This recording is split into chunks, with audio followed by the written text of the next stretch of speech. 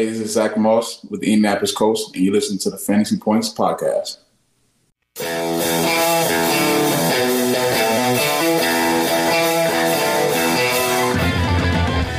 It's time for the Fantasy Points Podcast, brought to you by FantasyPoints.com. Top-level fantasy football and NFL betting analysis from every perspective and angle, from numbers to the film room, with a single goal to help you score more fantasy points. I'm Joe Dolan, and welcome back to the Franchise Focus Podcast series on the Fantasy Points Podcast Network. We continue the Franchise Focus podcast series with our third division, that being the AFC South. I've already previewed the AFC East and the AFC North. I hope everybody enjoyed those podcasts as much as I did. I hope everybody learned as much as I did, and I hope everyone was entertained as much as I did breaking down those two divisions. We have 8 teams down. Following this round of podcasts, we'll have 12, and honestly, we're just going to keep on going until we're 32 down. We're going to break them down alphabetically by division. So the AFC South will begin with the Houston Texans, then the Indianapolis Colts, then the Jacksonville Jaguars, and then finally the Tennessee Titans. So thank you for continuing to support the podcast series. I hope this is something that you'll make part of your pre-draft routine in 2023, your pre-training camp routine. Maybe you're doing best ball drafts right now and you're taking these nuggets to heart, as I am. So thanks everybody for continuing to listen, and let's continue with our breakdown of the AFC South. Joining me on today's Franchise Focus to discuss Houston Texans is Cody Stoots. He is the host of The Wheelhouse every weekday, 3 to 7 Central on ESPN 97.5 Houston. You can follow him on Twitter at Cody_Stoots. Cody, thank you so much. You are a repeat guest here on Franchise Focus, which means I really like the contributions you made last year, and you were one of the easiest ones to schedule, so I really appreciate you coming. I like what you guys do. You guys are the best fantasy resource. There's so many different things. You get some gambling tips, all this kind of stuff. And, I get to kind of peek on these other franchises around the NFL when you're doing this too. So this is great. I love it. Well, I appreciate you gassing me up here on my own podcast. I'll throw you another subscription this year for that. But I got to tell you, exciting times down in Houston. I think the necessary purge that took place following the Bill O'Brien fallout, obviously the Deshaun Watson fiasco.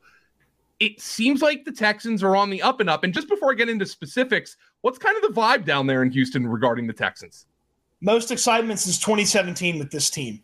And 2017 was the year, obviously, they got Deshaun Watson. There was a Fugazi training camp quarterback battle, and halfway through the first game, Deshaun Watson's the starting quarterback. And he came in there, and he was incredible. He had one of the best rookie seasons for a quarterback in like 7 games in 2017. So, yeah, there was some excitement in 2018, certainly for this team.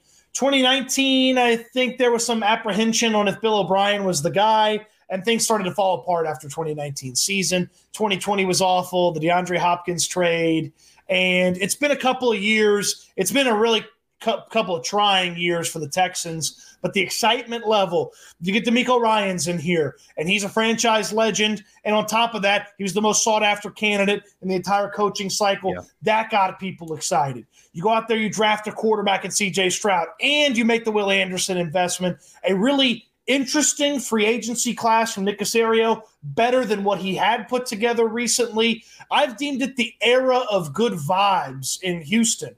I don't know how long it's going to last. I don't know when it's going to end. Probably week 1 when the Baltimore Ravens display a new Lamar Jackson-led offense and dominate you.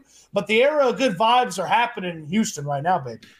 So DeMeco Ryans comes in, immediately changes the culture. I mean, Texan fans, I don't want to speak for them, but following 2 consecutive one-and-done coaches, and let's be frank, 2 consecutive coaches of color who were one-and-done, I mean, I would guess there would have been some apprehension about DeMeco Ryans coming in there and taking that job. The fact that he took that job in the first place really, I think, speaks to the love he has for the franchise, and that seems to be reciprocated so far.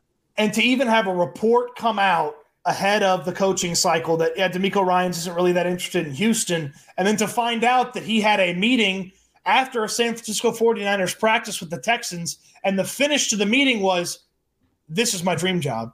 I need this job. And to hear all that, I mean, Every time he steps to the podium, it is a night and day difference. You have not had this much excitement for a head coach since Gary Kubiak finally got things going about a decade ago or over a decade ago with this team. And even Kubiak had to fight through the fact that he had some disappointing years. The excitement level, it's $1 billion smile that DeMeco Ryans has. The energy, the legitimacy that he talks about football compared to the previous two coaches, it is just incredible around Houston right now. What his offensive coordinator, young guy Bobby Slowick, what is the anticipation of what his offense is going to look like? A clone of Kyle Shanahan's offense is sort of the hope and the desire. And I know there's a lot of love for the Shanahan offense, especially when you're at a talent disadvantage most weeks, which the Texans will find themselves in. Slowick is an intriguing guy. His dad was a longtime defensive coach, defensive coordinator in the league. He got his start on defense in Washington way back in the day, jumped over to offense under Kyle Shanahan, and has been a quick riser. If he'd stuck around in San Francisco, he'd have been the offensive coordinator. And you know some of the guys that have coached under Kyle Shanahan on offense that have jumped to some big-time positions. Slowick was in line for that, but the opportunity to be the top offensive mind in the building here in Houston was too much to pass up. And so I would hope that it's going to be some sort of Kyle Shanahan's offense with a little Bobby Slowick twist here and there. They've got some guys on the staff that are intriguing guys. Quarterbacks coach Gerard Johnson was a long-time kind of bounce around the NFL guy, and he's been climbing his way up the coaching ranks for the past few years. I'm really excited about Gerard. I actually hosted a radio show with him back in the day when he thought that he was going to get into media. And incredible football mind. Elite 11 has trusted him with a lot of the quarterbacks over the years. So there's a lot of QB love with Gerard Johnson. And then some guys that are in interesting positions like Shane Day and Bill Lazor. Both those guys have been fairly disappointing in their NFL careers in the past couple of seasons, haven't been able to hold down a job, but they're the old guys, so to speak, for this team right now because it's a lot of young guys and a lot of unproven guys on this offense. So go with what works. Go with that Shanahan offense. Run it. You should have a better offensive line in the past few years. Go out there, zone block people to death with Dameon Pierce, and put the quarterback in a position to succeed. So it's funny that you mentioned how excited people are about the Texans because I got to be honest with you. I'm excited to talk to you. I keep coming up with other questions. And you were talking about kind of like the misdirection, the will he, won't he with DeMeco Ryans when he was clearly the guy that Texans fans wanted and the Texans had targeted as their coach. We also, around draft time, the will they, won't they draft a quarterback? And then turns out on draft day, we don't even – I mean, there was talk of C.J. Stroud falling out of the top 10. The Texans end up making the pick with C.J. Stroud. Was that their plan all along, or did the Will Anderson trade coming together, maybe the idea that they could trade with Arizona and make that deal, is that what enabled them to select C.J. Stroud? There was probably a belief in the Texans building that C.J. Stroud was going to go number one overall for at least a portion of the offseason. Certainly when Carolina traded up, and the Texans at one time were obviously negotiating to try to get the number one overall pick, which I believe they would have used on Bryce Young and not C.J. Stroud. Once Carolina gets the process that Carolina sort of fall in love with Bryce Young, they went with C.J. Stroud. I don't know how close Will Levis was. I don't know how close Anthony Richardson was, but it feels like the process led to them sort of falling in love with C.J. Stroud. And let me tell you, he's an impressive dude. Having been at the draft in Kansas City, watching some of the post-game or post-draft press conferences, watching how he handled himself, the excitement level, and then to your point, the Will Anderson thing coming together, it was the best of both worlds. They get a franchise quarterback, which is something the organization desperately needed, and then DeMeco Ryans, who coached a ton of first-round high-investment guys in San Francisco, gets his first-round defensive lineman. That's also a Caserio favorite based on the way that he's talked about Will Anderson. They get both. That's why you have the ammunition. Yes, it's expensive, but let me tell you this. If the Texans are picking 2, 3, 4 next year, they're not one player away. That pick, yes, it would be valuable. Yes, it would help you, but there's a whole lot more wrong with the organization if they're picking 1, 2, 3, or 4 next year. And I say the Cardinals are picking with the Texans pick next year. Yeah. So I like the investment. I like the swing. It was necessary. Anderson's been a monster in OTA minicamp stuff, as much as a monster as you can be in no padded practice. And then with Stroud, you have a direction. You've started the engines finally on this organization after just wandering through nothingness for the past couple of years. So I think D'Amico Ryan said this is a quarterback competition between C.J. Stroud and Davis Mills. What did you see of that quote-unquote competition in OTAs and camps? So mini camp, the first day of mandatory mini camp, if you showed up, you didn't know anything about the team, you'd be like, well, they got two quarterbacks that could, be right next to each other in a competition. Obviously, when you put context on it, it's Davis Mills going into his third season in the NFL, and it's C.J. Stroud as a rookie. You're like, oh, okay, so Davis Mills isn't going to play. And I feel like most people have maintained that. And then you come back for the second day of mandatory mini camp, and C.J. Stroud's out there just making passes that the other two guys can't. Case Keenum's not a factor. Case Keenum's here for his mind. He's not here for his body. There's not a lot left there in the Case Keenum frame and the arm talent, things like that. But I do believe they're going to keep all three quarterbacks just because D'Amico Ryans went through the quarterback disaster in San Francisco, and Mills should be a nice backup. But the second day of minicamp, my goodness, C.J. Stroud, just beautiful, dropping in deep balls, and Mills is probably 5 yards in front of the wide receiver, and Keenum's 5 yards behind the wide receiver. And then there were a couple of throws over the 2 days of mandatory minicamp that C.J. Stroud made that Davis Mills just has not made with consistency in his NFL career. This is a Fugazi competition. This is set up so that Stroud defeats Davis Mills. I believe he'll defeat him in the middle of training camp, and they'll really start things going here with C.J. Stroud. And I would think by the time by the time joint practices get here with the Dolphins and the Saints, C.J. Stroud is for sure, unquestioned, the number one guy. Maybe not even announced, but the actions will speak louder than the words. You're the first guy to ever use the word Fugazi twice on the same podcast here on the Fantasy Points Podcast Network. So I'll give you a. Do I win something? What do I win? I already told you I'm giving you a subscription. I'll re-up you in 2024 as well for dropping Nice. 2 Fugazis. You mentioned Bobby Slowick's offense, Shanahan, zone blocking. That leans right into Dameon Pierce. Fantasy-wise, he's kind of going actually in a pretty similar range to where he was going at the end of last preseason when it was evident he was going to be the number one back. He's kind of a 5th, 6th round pick, which I think is fair for him. Do you anticipate him being the slam dunk lead here, or will there be a little bit more of a split with the, I guess you would say, under the radar additions of Devin Singletary and Mike Boone?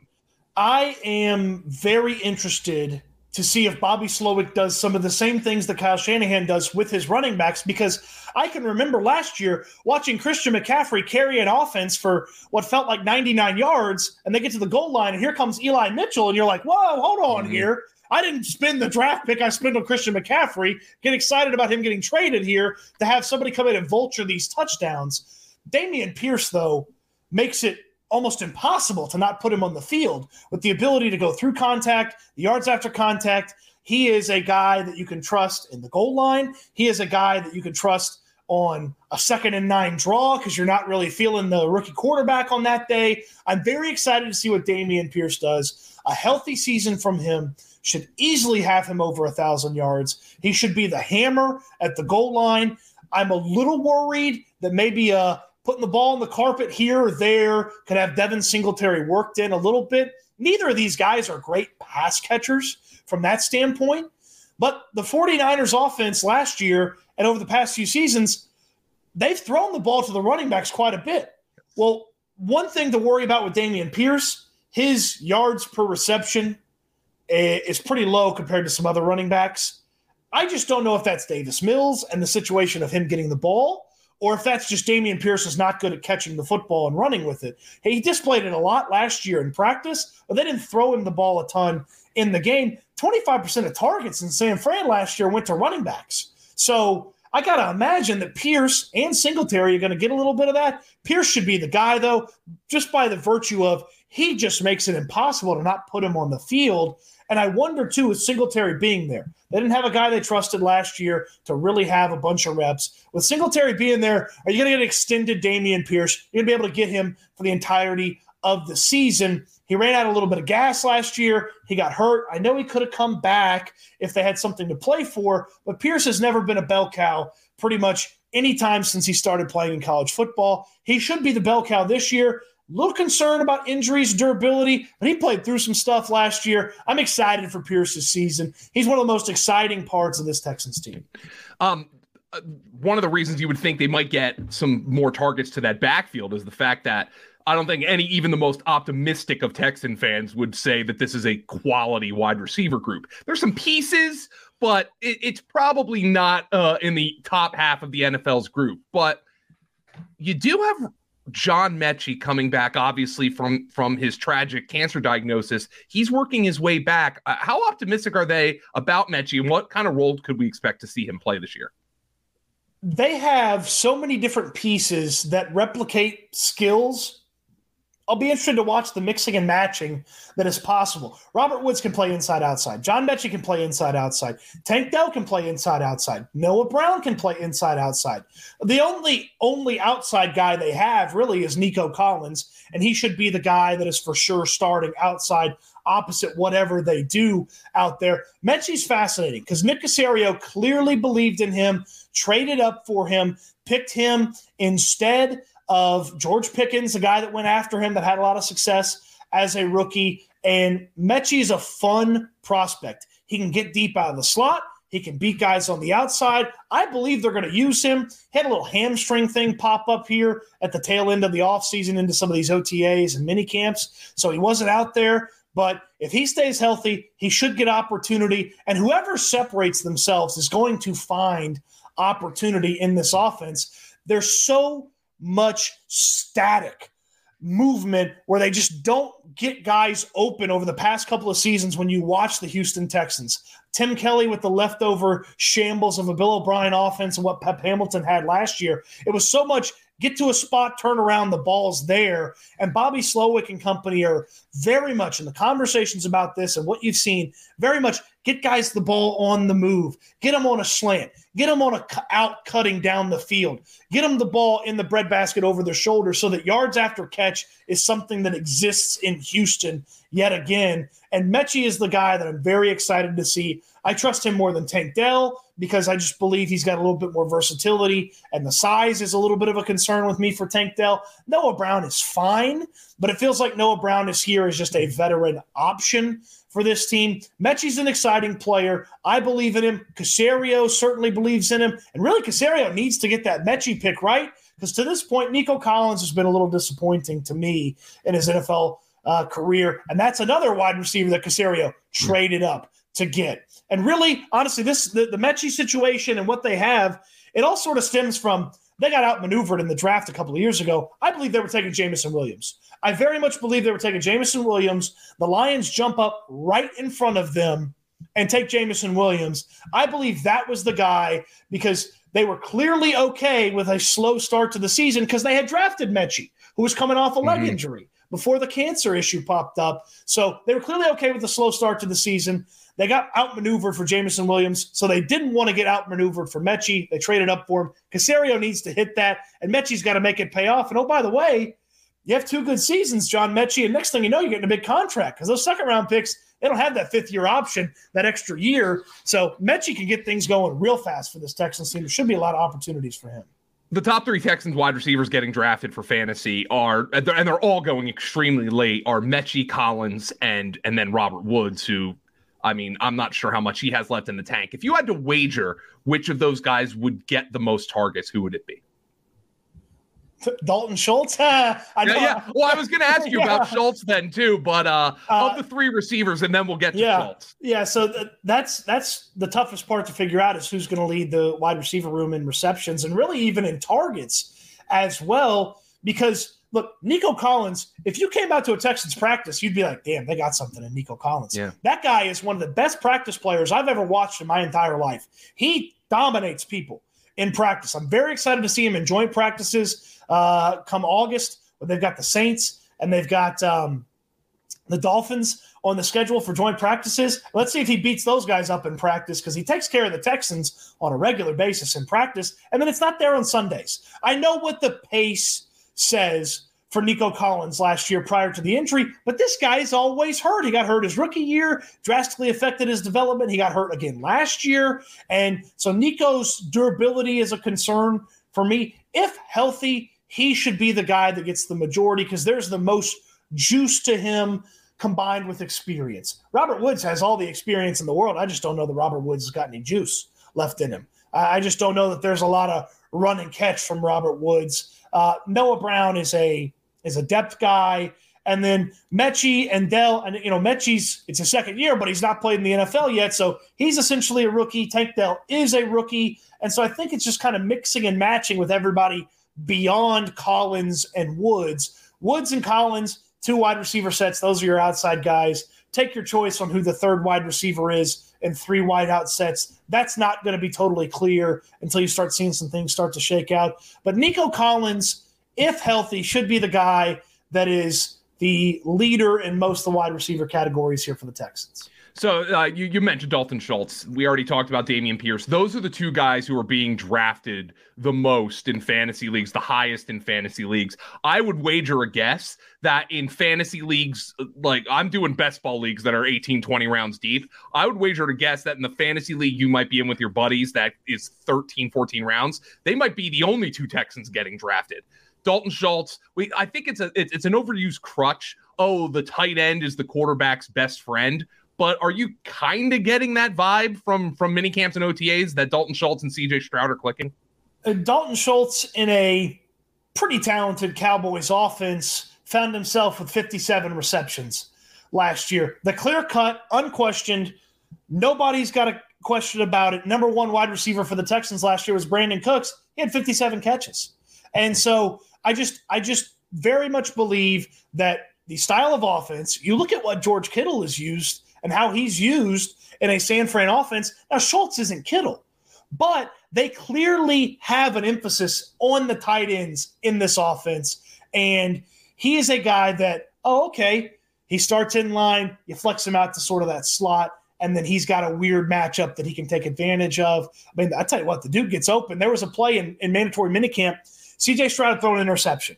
Threw an interception to Eric Murray, one of the backup safeties, and it was a pick six. The guy made a great play, took it back for a touchdown, and Stroud came back a couple plays, little beauty over into the corner. Who's catching it? Dalton Schultz. I mean, he's going to be a red zone weapon. He's going to be a guy that moves the chains. And for Dalton Schultz, dude, get open as much as possible because you're on a 1-year deal. Go out there and make yourself a super valuable tight end so that next offseason, maybe the tight end market's a bit more normal. It's not this weird tight end market we had this year. And everybody's trying to get them a piece of Dalton Schultz or play really well, and the Texans extend you in the middle of the season. So I like Schultz. I trust him. I found myself selecting him as sort of the second tight end. Or maybe if you're just not a big tight end fan, maybe he's your top tight end and you got some maybes after him. I found myself picking him a bunch in best ball drafts just because I believe he's going to get opportunities. Stroud's going to find him. And the way the offense is going to focus on tight ends, Schultz is certainly there. Well, you mentioned just about everybody on the roster short of Joel Dreesen and Kevin Walter here. But I've been asking Joel Dreesen, by the way, the guy who Owen Daniels would have been one of the all-time greatest fantasy tight ends if Joel Dreesen did not exist because, Dreesen would come in and steal all of his touchdowns. Yep. Well, throwback name, Joel Dreesen, man. Oh, for sure. Anyway, I have been asking all of my guests, Cody, to name a player maybe under the radar who might be able to make a fantasy impact in the 2023 season. There is a name you have for the Texans, and you have not brought him up yet. Who is it? Tegan Quateriano. And you're like, who in the heck is that? The director? No, that's Quentin Tarantino. Tegan Quateriano is such an interesting player for this organization right now.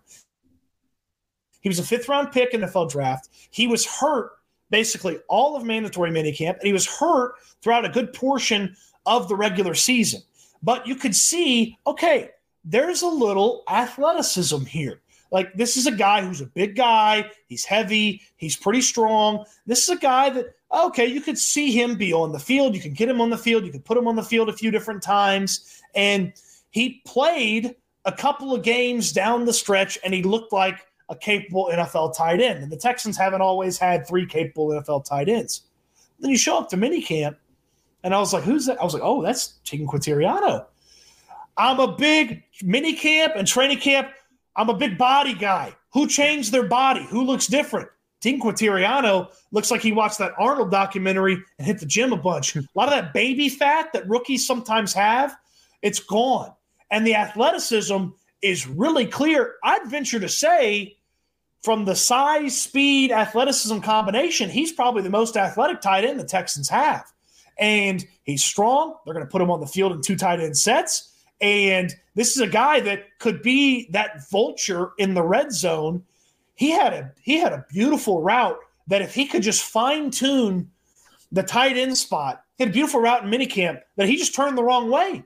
And it's like, that's reps. He gets those reps. He fine-tunes the route running. He may have something. Now, this is, again, it's a 5th-round guy who is in his 2nd year, who didn't play a ton last year. So he's basically still a rookie. I know he's got a little experience under his belt, but he hadn't played a ton. But this is a guy with the athleticism, improvement of his body, the opportunity in the offense, and the uncertainty on some different positions from the wide receiver spot. Tegan Quintariano is a guy, it's deep leagues, you got to have him because he could easily take over if Schultz is hurt or banged up. And then he's maybe a very, very good flyer that you look up at the end of the year, 4, 5, 6 touchdowns because he vultured a few from this offense because they decided to throw on the goal line instead of hand it to Dameon Pierce or throw it to one of these wide receivers. You can tell how excited Cody Stoots is to talk about the Houston Texans. Might have sounded like a funeral on last year's program. I just remember him being very good at talking Texans. It's a celebration down there in Houston with the Texans. Obviously, the Astros are the defending world, the reigning defending world champions without any scandal on this one, by the way. Oh yeah, I'm a Phillies fan, so I'm well aware. Sorry. And the Rockets they're something, right? They got. I hear there's a draft this week or something. Yes. I don't know. I mean, the Rockets, they were praying for Victor. They're going to end with an amen on accident, though. Victor gets to the. How do the Spurs win every lottery? By the way, I don't. That's a whole conspiracy theory hole that we would like to go down maybe a different time.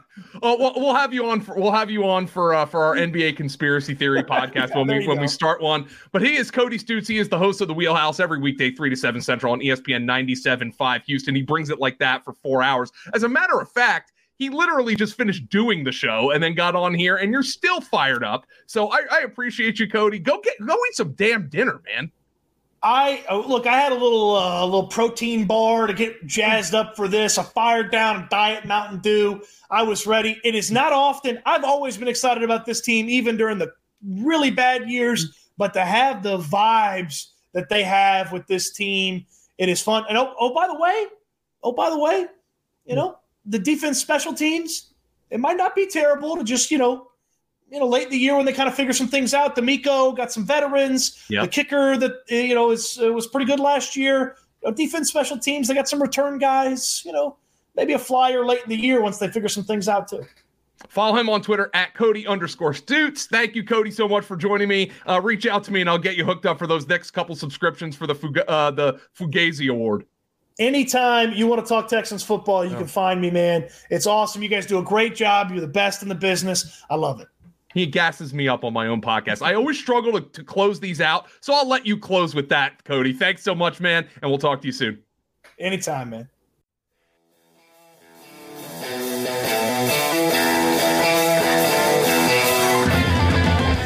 Thanks for tuning in to this edition of the Fantasy Points Podcast. Remember to subscribe, rate, and review on your favorite platform. And come join the roster at fantasypoints.com.